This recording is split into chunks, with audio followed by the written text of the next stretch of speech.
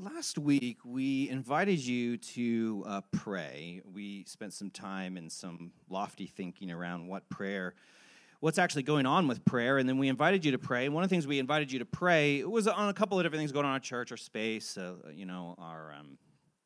small groups, our servants, these things. We also invited you to lift up in prayer a very simple prayer. It's on the card that you've got. What I would like for you to do, and we challenge you to set aside time. It's based on Ephesians 3:20. So we said, hey, every day at 3:20, would you just lift up, just be mindful of our community together, be mindful of what God is doing, and just lift up a prayer to God as a discipline for what God might do in our midst. And so 3:20 p.m. So what I want to do is I want to confess and say that I didn't do that every day at 3:20, which I'm guessing as the pastor who came up with the idea, if I didn't do it, you probably didn't do it either. Anyone else willing to confess? Yeah.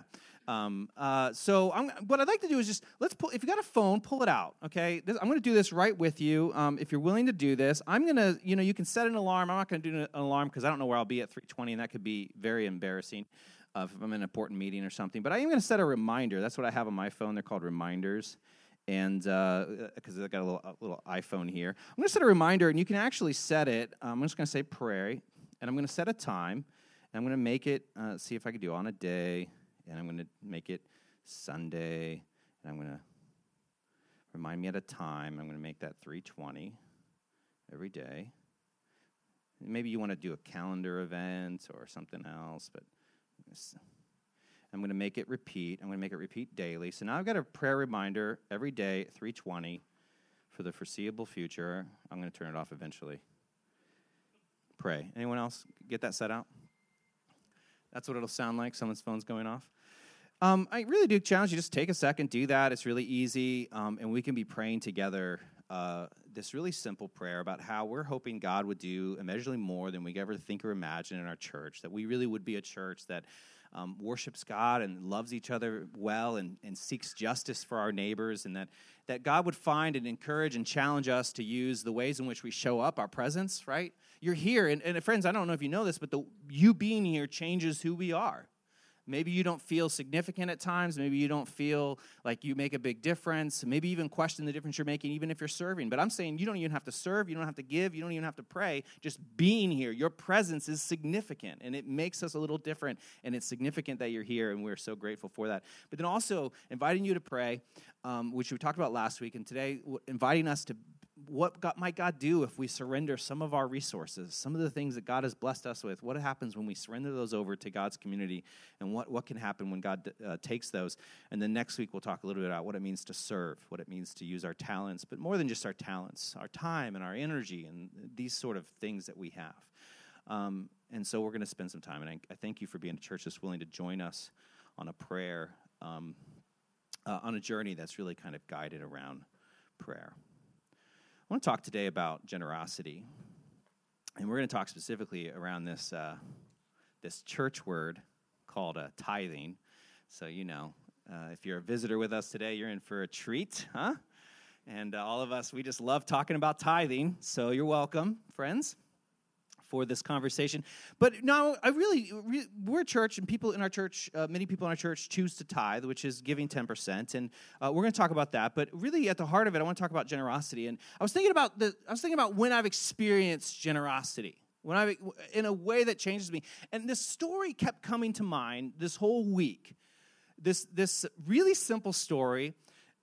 It might not even be labeled as extravagant generosity. It was very simple, but it kept coming to mind, so I'm going to tell it to you. I was previously, Alyssa and I were a part of a church in Athens. It's a central church, and is in our parent church that sent us here, and I was a pastor there, and so we had a couple different locations, and I remember this one location at Central Venue. I walk in, and it's a reclaimed auto garage. It actually has a similar vibe as this space, just bigger. And we walk in, and there's this guy who's a part of our church there. His name's Bruce, and he's just one of these souls that's just this beautiful soul. He's a singer-songwriter. He cuts his own firewood. I mean, he's just a cool guy. And he doesn't say much. He's very quiet. And people who are quiet, in fact, I learned a lesson that one of the ways to be interesting is to not say much. And then when you do, people think it's interesting. I don't follow this rule. I talk too much, but he's this kind of guy. He doesn't say a lot, but when he does, it's like, oh, that was really profound. He was in church, and I walk in, And I'm trying to figure out ways to spark conversations with people. And he's standing there, and he's drinking out of a mug that he clearly brought. And it was a cool mug. I'm a mug guy. I like mugs. I got too many mugs. I've kind of cut myself off on mugs. We only have so many cupboard space. Any other mug people are just like interesting mugs, right? This is a stainless steel coffee mug, but not like a tumbler, like a coffee mug, but stainless steel. It looked like stainless steel. And I was like, man, that's a really cool mug. And I tried to, I was like, this is a cool mug, and I was sparking up a conversation with him. And the conversation ended, and I went on, and I preached a sermon, and life goes on. And then one day, a couple weeks later, I'm at church, and he walks up, and I don't even think he says anything. If he did, it didn't matter, because he's just this kind of presence. His presence is significant. And he walks up, and he gives me this little white box.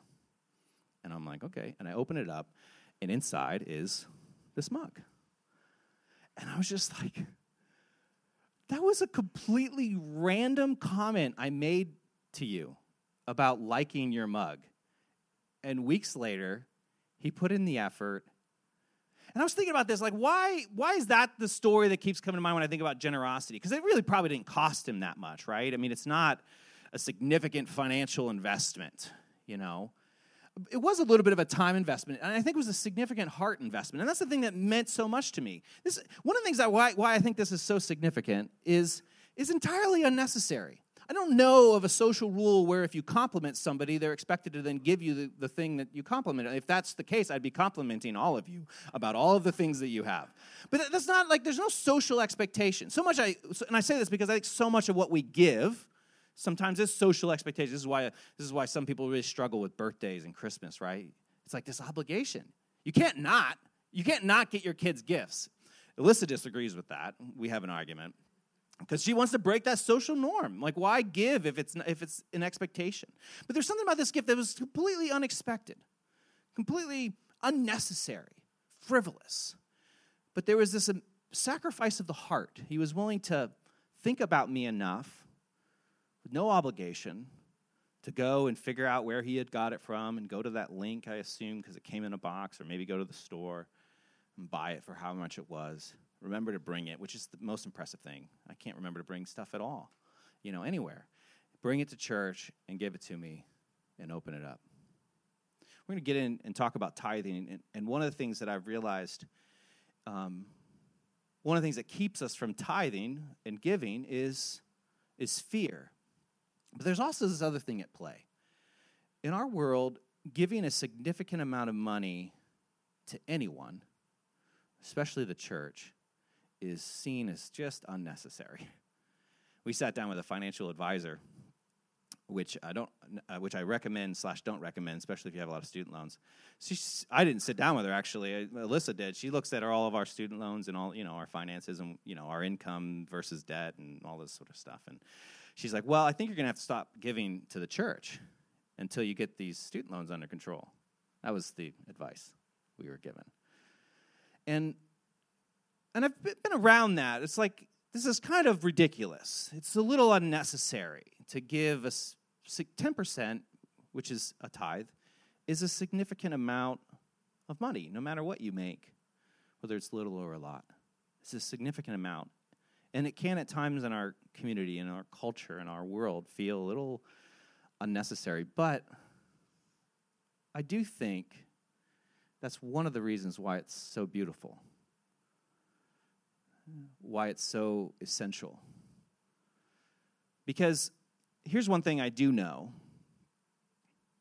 Giving a cup like this to somebody because they complimented you on it is entirely unnecessary, not required. And I certainly don't. Now I'm nervous complimenting you on anything that's within price range, This is not necessary.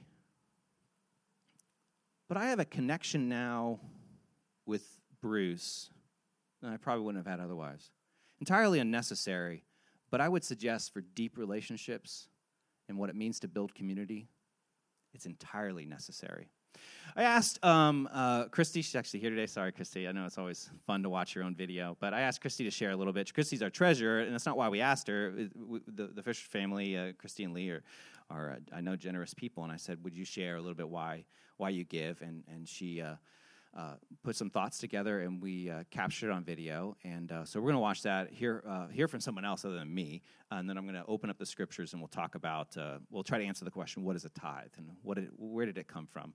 And then we'll share communion together after that. So let's check out this video. Hi, my name is Kristi Fisher. I am the treasurer of Central City Church. I've been involved with Central City since we launched about 2.5 years ago. So I'm going to talk to you a little bit today about tithing and giving and what it has meant in my life and my walk with God. You know, the first thought was that it's a little bit of a sensitive subject.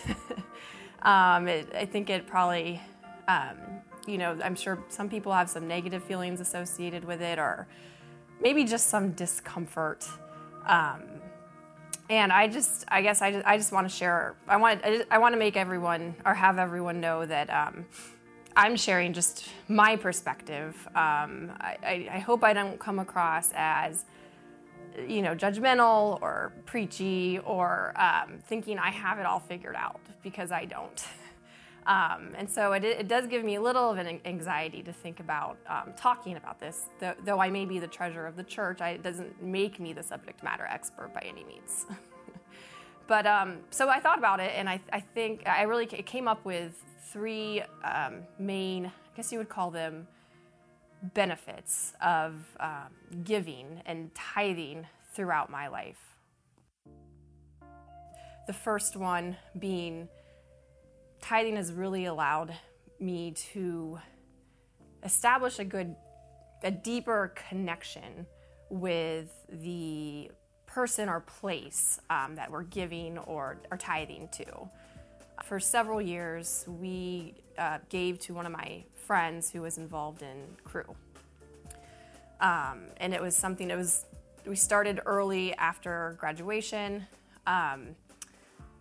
One of the first areas where we started developing a discipline of what we interpreted as tithing. And this really helped me feel connected to her and to her ministry. And over the years, our relationship grew, even though she lives across the country.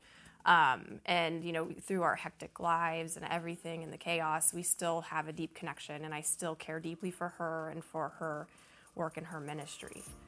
I see the same kind of thing with Central City. I feel through our tithing to Central City, it's allowed us to feel more connected to the community, to Central City's main causes, even some of the areas that we might not volunteer as actively. We still feel connected to everything. We feel connected to Central City's successes, and we feel connected to their challenges as well. And I really truly believe tithing has allowed us to, or has given us that connection. So another area in our lives that we've seen, this discipline of tithing really be beneficial is that once we establish this discipline, our hearts have been more open to other areas of need. It's almost as if we've been given this freedom, we've set apart an amount in our minds and in our hearts that we know we want to give, and so it gives us that easier freedom to give to other areas and causes. Sometimes these are opportunities that just come up just in normal life, and other times we've sought them out, and I don't think we necessarily would have done that, or really would have been in tune to that, had we not first established this discipline. I'm not necessarily sure our society or culture is set up in such a way that encourages us to look for ways to give and to be generous. And so I think having that as a foundation in my life, that foundation of giving, has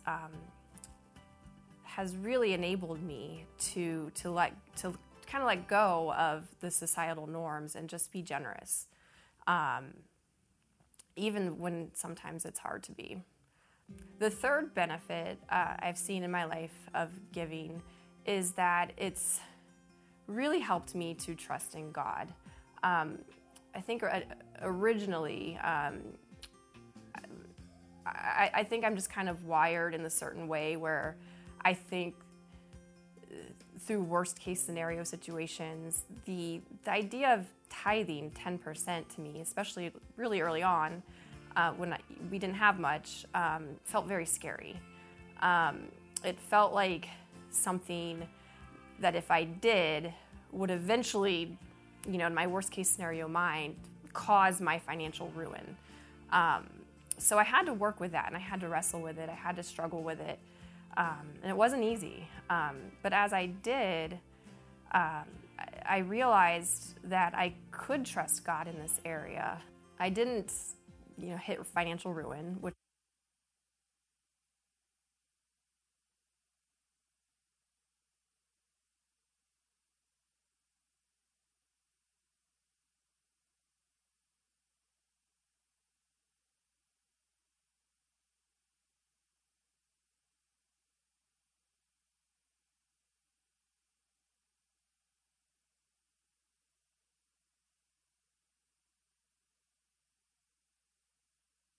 I think originally,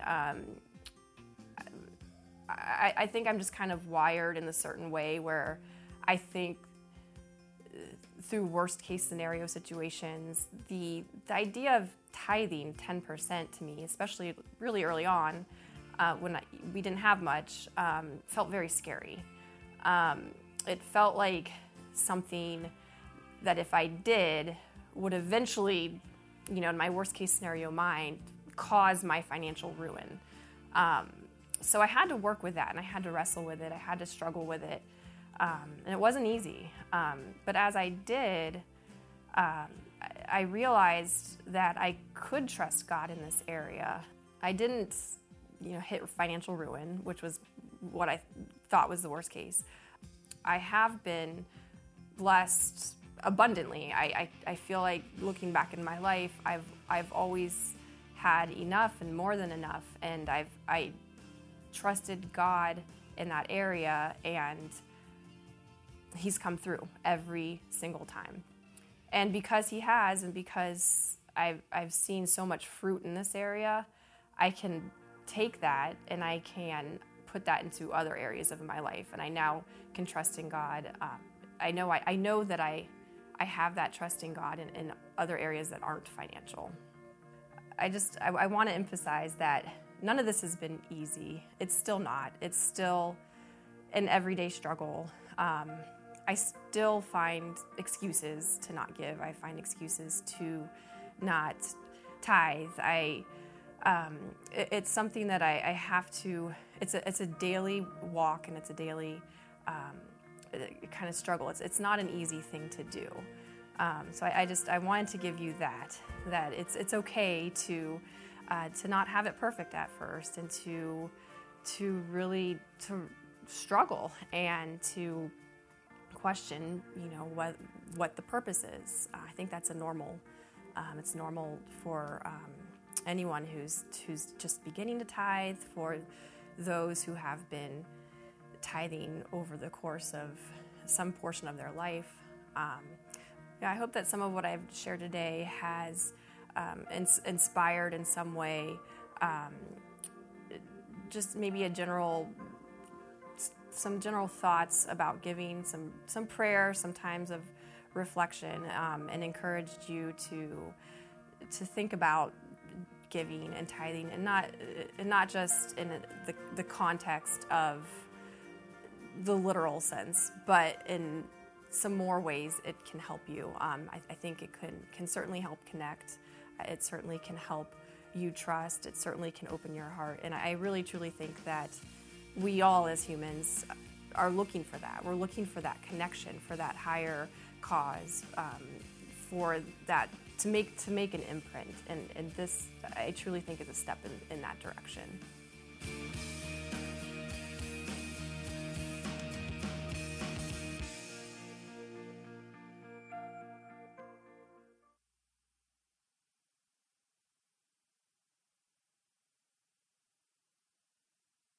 Technology. Thanks, Kristi, for sharing. And a lot of times those videos, it's usually husband and wife. So, Lee, I don't know if I should apologize for leaving you out, or you're welcome.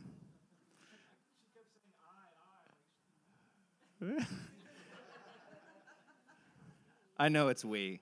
We don't. I'm telling everyone it's definitely we. And so thanks so much for both of you. I want to spend just a little bit of time in Scripture.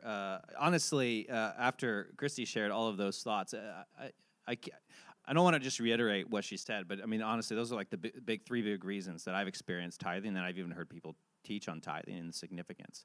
And there's Scripture to back up all of those. You know, God talks about where your treasure is, there your heart will be also. And what he's saying there is we often think like, oh, where my heart is, that's what I'll spend money on. No, Jesus says where you spend money on, that's where your heart's going to end up. And so it's this idea that where you give is actually builds connection, like Kristi was saying, and all of these other thoughts around what it means to open your heart. It's like tithing was in many ways for the New Testament the training wheels. It's what kind of got you into the door. The debate in the New Testament wasn't whether you should tithe, it's whether tithing was enough. If you go to Acts chapter 2, they gave everything they had. So they went from 10% to 100%. But that 10% is where they started as Jews faithfully practicing this tithe. It was the training wheels that opened their hearts up to being able to be even more generous. And so sometimes we think tithing's like, oh, this goal that I need to reach. And honestly, for many of us, including myself, like tithing isn't something I did when I started attending church or became a Christian. It was something I kind of grew into over time. But that's just the beginning. That's the idea in Scripture and in the people of God. And even this sense that I love what she had to say around how it increases our trust in God. It's almost the sense that when we give like our money or our resources to God or to God's community, it almost translates that into a currency we call trust. And that trust you can spend in a lot of other places that you can't spend money, especially in times of difficulty where you've learned to trust God because you've been in this discipline of giving. So I could go on and on about some of those thoughts, but instead I want to just spend some time talking about it, where it started, and we'll just spend some time in Scripture and see what God has to say about it. So the first place I want to start is actually not related to tithing per se, but the principle applies to tithing, and it applies to giving above and beyond a tithe as well. It just applies to generosity from the perspective of God. And so I'm going to go to 1 Chronicles. If you have your Bibles with you, if you have your smartphones, I do encourage you to pull it out. I'm not going to have the words on the screen today. I'll read them, and you can certainly read along. I'll be reading out of the NIV, I believe. Let me double check. Yep, NIV. And so you can follow along. And this is a story about David. And David was raising funds. He was doing a capital campaign for the temple, and he's receiving all of these gifts for the temple. That's going to be the temple that they use to worship God in. And they bring all of these gifts, and he prays over the gifts and the people in this very kind of sacred moment that's built, it's just really beautiful moment in their people of God. And he offers this prayer. It's in 1 Chronicles 29, starting in verse 10.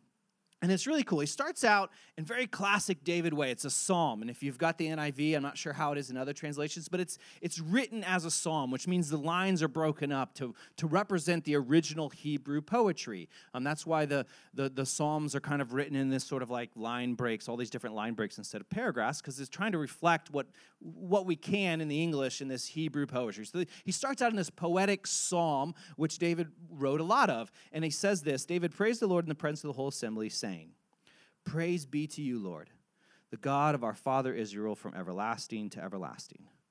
Yours, Lord, is the greatness and the power and the glory and the majesty and the splendor, for everything in heaven and earth is yours." Let's just pause there for a second. This is going to be David's thesis. This is where he's going, all right? So he says, everything in heaven and earth is yours. Yours, Lord, is the kingdom. You are exalted as head over all. Wealth and honor come from you. You are the ruler of all things. Your hands are strength and power to exalt and give strength to all. Now, our God, we give you thanks and praise your glorious name. And then in the Hebrew, David's inflection changes at this point. You'll see it reflected in the NIV and probably other translations.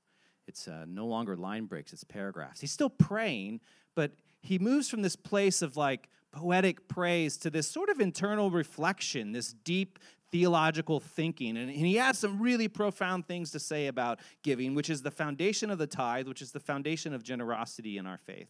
Simply this: but who am I? Anytime your prayer turns to a question like that, you're going somewhere deep, right? But who am I? And who are my people? So he's like, not just me, but all of you, like, who are we that we should be able to give as generously as this? He raises the question. He's still praying. He's still talking to God. It's sort of a rhetorical question. He says, but why are we even able to give generously? He answers it as he's praying. God's kind of speaking. He's speaking to God, but God's kind of speaking to him, right? Which happens in our prayers. And he answers the question. He says, everything comes from you, and we have given you only what comes from your hand. This was especially true for the Israelites. They had received the promised land. The original tithe was often a tithe of the harvest, the olive oil from the olives and the grain.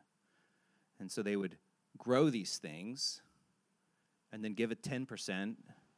They would raise cattle on the land and give the best of the herd. And all of these things, whether they're raising cattle or they're growing crops, they're coming because they have this land, and the land was given to them by God. I mean, that's their story. It's the story of the promised land. God would set aside this land and give it to them. And it was this really deep thought that I'm able to give to you, God, this 10% or the first of the herd because you first gave us the land that we provided it for. So for them, it was very practical. It was tied to the land, which was tied to a gift from God. Like, this is yours already. I think this is something we struggle with. I know it's something I struggle with. I think we have a tendency in our culture, it's certainly an American value, to believe that what I have, I earned. What I have is, I worked really hard for this. And so it becomes tricky to say, do I really believe that what I have was first the Lord's and that all I have is God's to begin with? Can I believe that with the way in which we operate? Can I even at least believe that my ability to work hard, my ability to breathe, my ability to show up, my ability to offer, to learn, to go to college, to earn a degree, whatever it is, that itself came from God, that ultimately when you boil it down and you cut back all the layers of what we feel like we've earned, it ultimately has to point to someone other than ourselves. We're not very good at that. But if we're going to give, I think we have to get there. He goes on, he says, we are foreigners and strangers in your sight, as were all your ancestors. Our days on earth are like a shadow without hope. And he says, verse 16, Lord our God, all this abundance that we have provided for building you a temple for your holy name comes from your hand, and all of it belongs to you. I know, my God, that you test the heart and are pleased with integrity. All these things have been given willingly and with honest intent. He says, I know, God, that you test the heart. I hope that you can sit with that for a second. We talk about giving. When I talk about talking about giving, God's testing my heart and my motivations, and I got to check the fact that, just candidly, my salary comes from the fact that people give. Well, we can name that up front. We don't have to be uncomfortable with that. All of our staff salary because people choose to give. We'll get to why that's the case, but we have to check our heart, the test. Like, what are we doing up here talking? And why are we talking? And why are we giving? And where is it coming from? And what are our motivations? Because God's testing. He knows your heart. And let me just say that regardless of where your heart is on any issue regarding giving or something else, like, God knows your heart and God loves you anyways. And that itself is a beautiful story. We could just say period there. God knows exactly where we mess up and what's wrong with us. And when we wake up with, in a bad mood, which is more often than I want to admit, God knows that. And just as Ryan said in his prayer, like, God loves us and God is faithful and God is steady anyways. So there's no judgment here. God's grace is good enough for all of us, but there is a challenge and an invitation to test us and to ask, like, I need to do some deep reflection. Do I believe that everything I have is a product of my hands and my own self-determinance, or is there room to say that maybe, just maybe, God has been at work in the backgrounds, that my life itself is a gift, so anything my life produces is from that gift as well. And that when I give to God through God's community, I'm really giving back to what belongs to God already. Now, this is David's prayer over, what was essentially a capital campaign. I want to jump back to earlier where the tithe was initiated. There's lots of different giving. There's the tithe was kind of the basis. It was it was the first fruits. It was the 10%. It was the best of the cattle. And I want to talk a little bit about, and that's why the tithe exists. It's this reminder. It's a reminder that what we have is God's already, and that it kind of puts our heart in check, and it keeps us in a healthy place. Because the reality is we're all going to be ruled by something.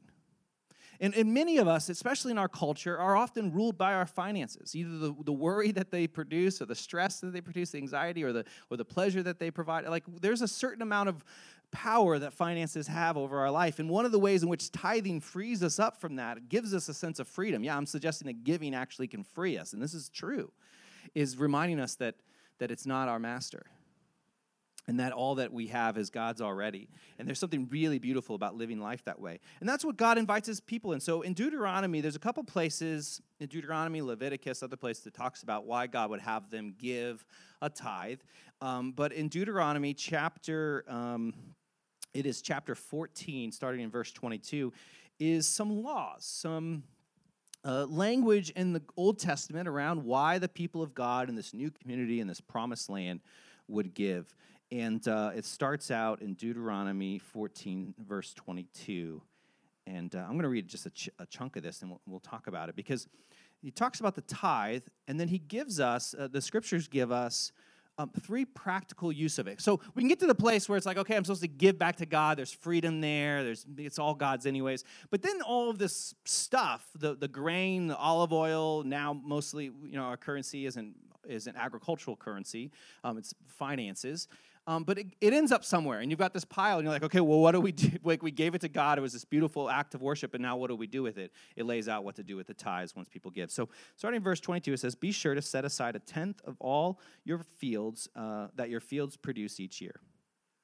And then he says in verse 23 something really interesting. It's the first clue to how these things should be used. When we give something to God, here's the first thing it should be used for. 23, eat the tithe of your grain, new wine, and olive oil, and the firstborn of your herds and flocks in the presence of the Lord your God at the place he will choose as a dwelling for his name, so that you may learn to revere the Lord your God always. This is fantastic. He's makes this big deal about you have to give all of this stuff to God. And then what do they do with it? They've this act of worship, they've taken 10% of their food, the best of their herd or whatever, and they've given it to God, and then what do?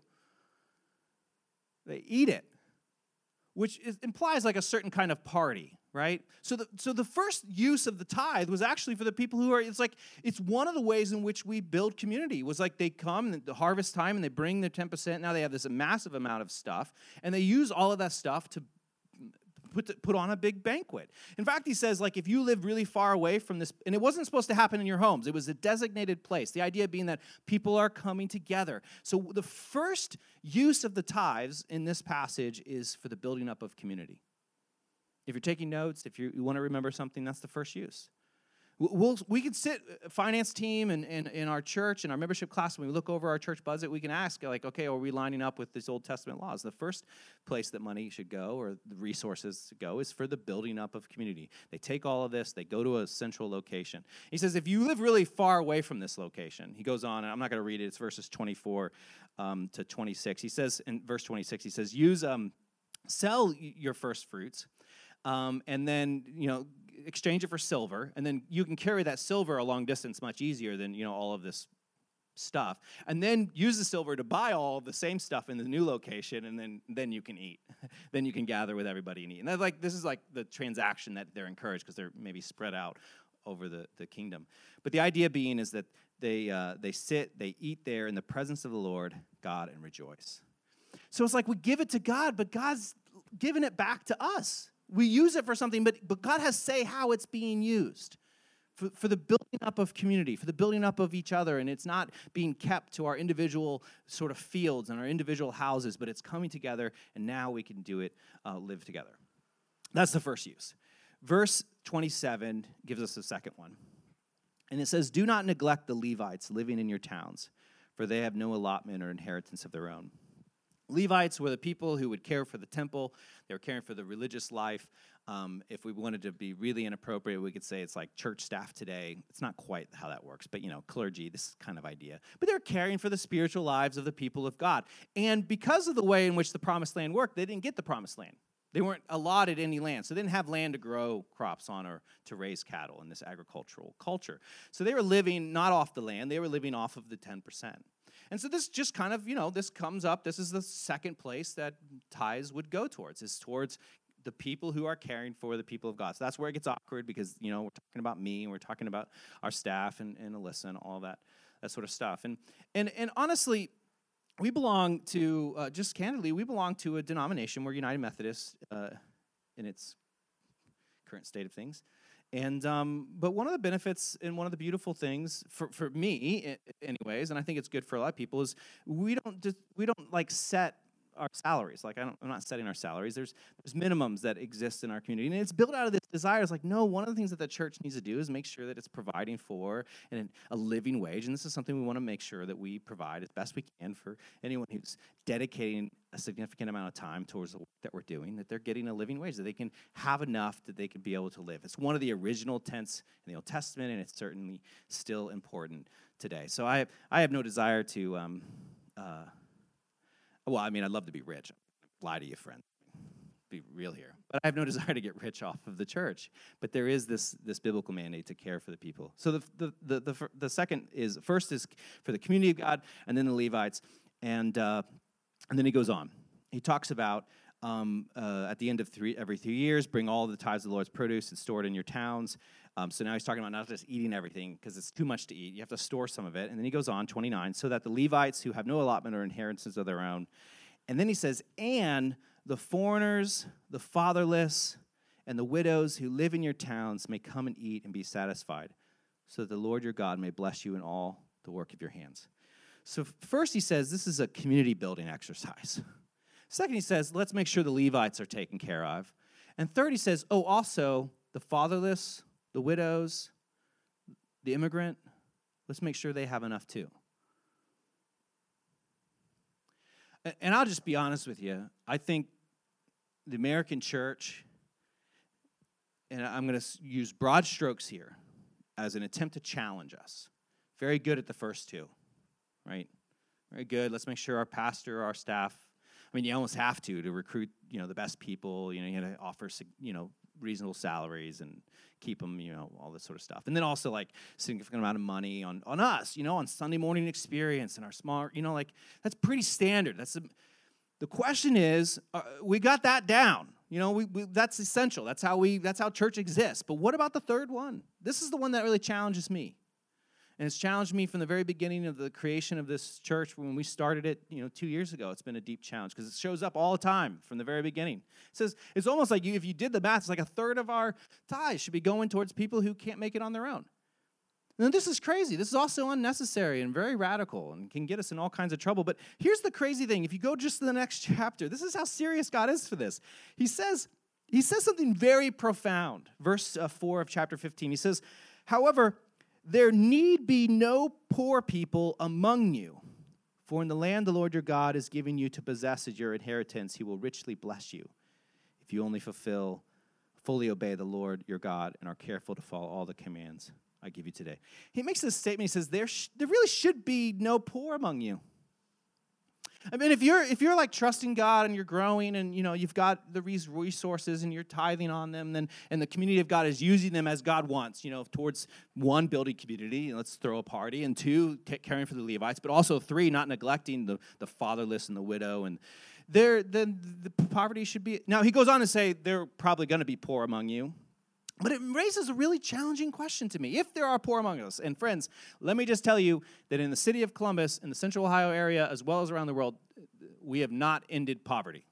All right, so just spoiler alert, there are still poor amongst us. But if there are not, either one, God hasn't blessed us enough, because maybe, in the Deuteronomy sense of theology, God would bless you based on how well you behaved. And theology is more complicated than that, but that's what we see in Deuteronomy. So we're not obeying God enough, so we haven't been blessed. I'm going to suggest that's not the problem. Just going to throw that out there. I feel like God's blessed us pretty well. Even me, very blessed. Want for nothing. Well, want for a few things, but. So two things remain. Either one, the people of God aren't tithing, right? Surrendering a 10% back to God, which is God's already. Or two, they are, and the community of God's spending it on other things. And I'm going to suggest to you today it's probably a little bit of both, isn't it? That's a challenge to me. That's a challenge for our church. And let me just say that we try to do it differently, and I think we do in some ways. I think there's still room for improvement. You know, if we take, for example, in our impact report, we took our budget and we pulled out all the numbers that had to do with the local missions we do. But that included salaries and benefits regarding the percentage of time that various staff members and Alyssa, who's half-time at Little Bottoms Free Store, and the time I spend in local missions and other staff. We pull all those numbers out, as well as all the money that we use for these projects. And the number comes out to 40%, which, you know, Deuteronomy, I mean, that's better than a third, right? We're doing pretty good. But once again, it's not as easy as that because we are including some salaries. So there's a sense that we can say, like, we can pat ourselves on the back. It's like we're doing pretty good. Like, we're serving a lot of families. We're caring for the fatherless. There are many people who come to the free store are fatherless or widows, immigrant. But I do want to just challenge us. This is something that's easy to neglect. And I'm saying that because the people of Israel go on. This isn't a new problem. The people of Israel go on, and they're pretty good at caring for each other. We just read the prayer of the offering for the temple. They're going to build a temple. They say it's for God. God tells them, no, I don't need a temple. And this is the conversation God's having with David. I don't need a temple. Earth is my footstool. I don't need a place to reside. I mean, I created all of this, so what are you thinking? But they're like, we want to give this to you, God. And God says yes.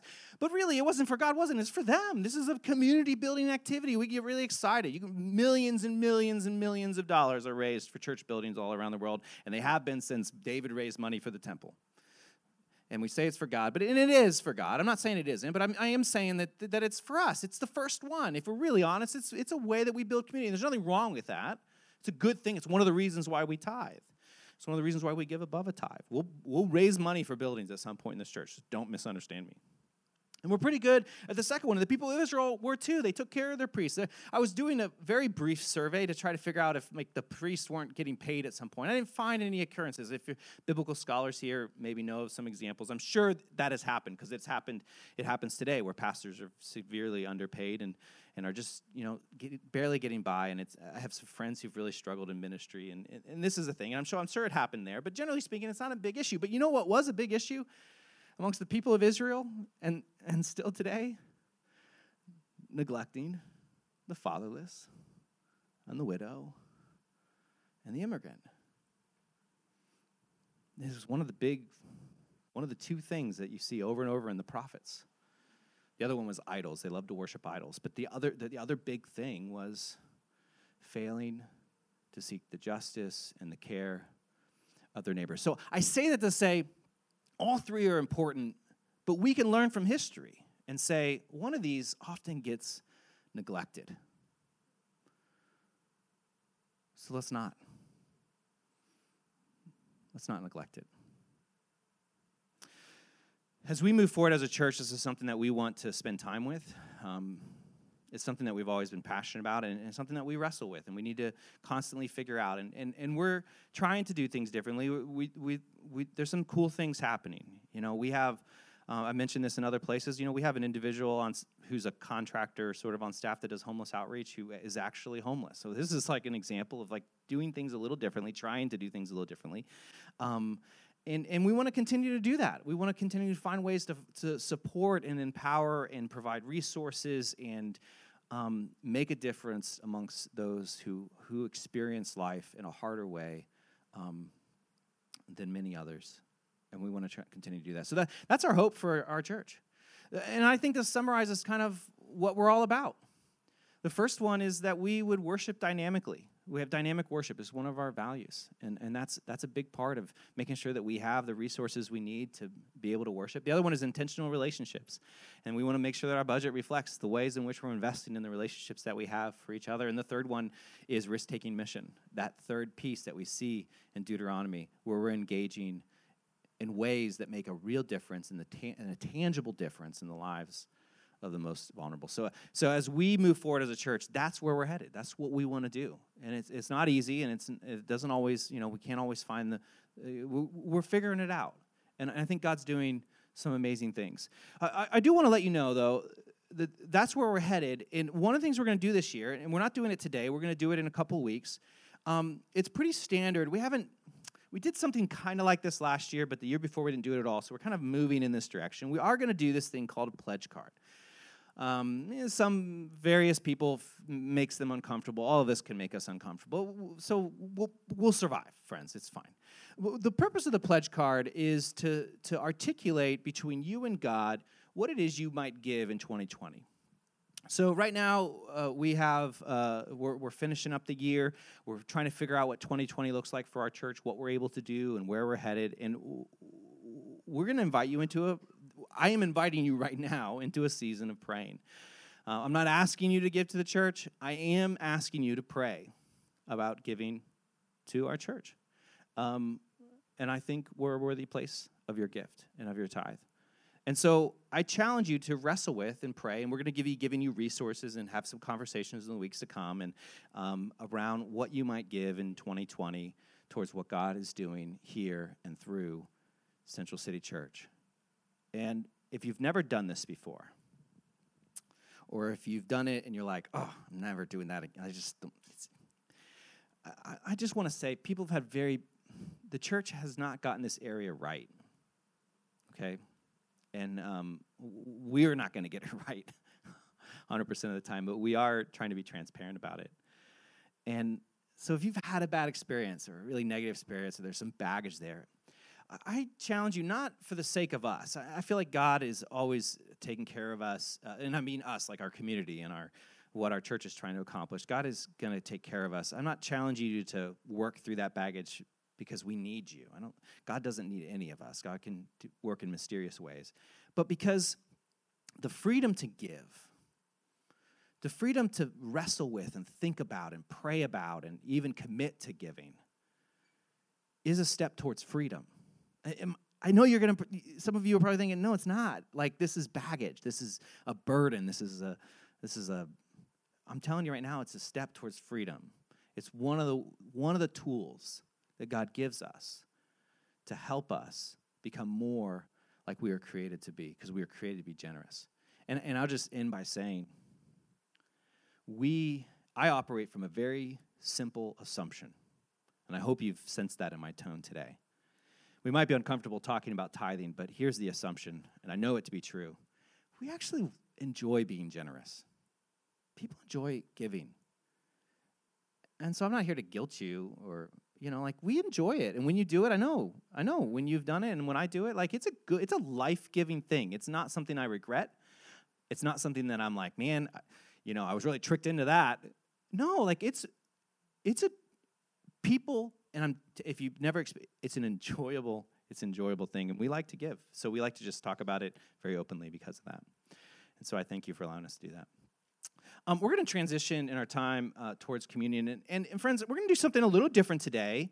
We are going to do some liturgy. So there's going to be some words on the screen for you to say along. And one of the reasons I want to do this today, we don't do a lot of liturgy, although I'm very open to it, and I'd like to do it as much as God leads, this is World Communion Sunday. So all around the world, from all different kinds of traditions, they're going to be using liturgy, not exactly like this, although millions of Christians will be using saying these exact same words in hundreds of different languages, and then even probably a million more are going to be saying something very similar in hundreds of different languages from different traditions. So it all pulls from similar traditions. So I do invite you to recognize that here we are as a church, this little corner of the world, but we belong to something where God is moving in powerful ways, and we get to share that communion, that sense of community, because God gave his son. It started with a gift. It started with an act of radical generosity. And I don't think God regrets giving that. I don't think Jesus regrets.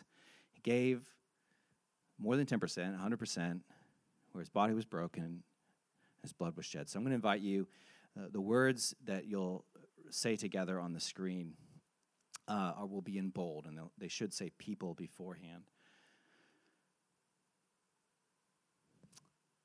Christ, our Lord, invites to his table all who love him, who earnestly repent of their sin and seek to live in peace with one another. Therefore, let us confess our sin before God and one another. Merciful God, we confess that we have not loved you with our whole heart. We have failed to be an obedient church. We have not done your will. We have broken your law. We have rebelled against your love. We have not loved our neighbors, and we have not heard the cry of the needy. Forgive us, we pray. Free us for joyful obedience through Jesus Christ our Lord. Amen. Spend a few moments in silence.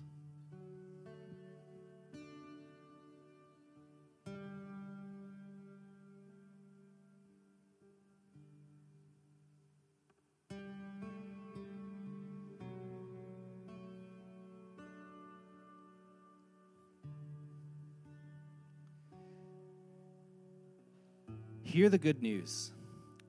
Christ died for us while we were yet sinners. That proves God's love toward us. In the name of Jesus Christ, you are forgiven.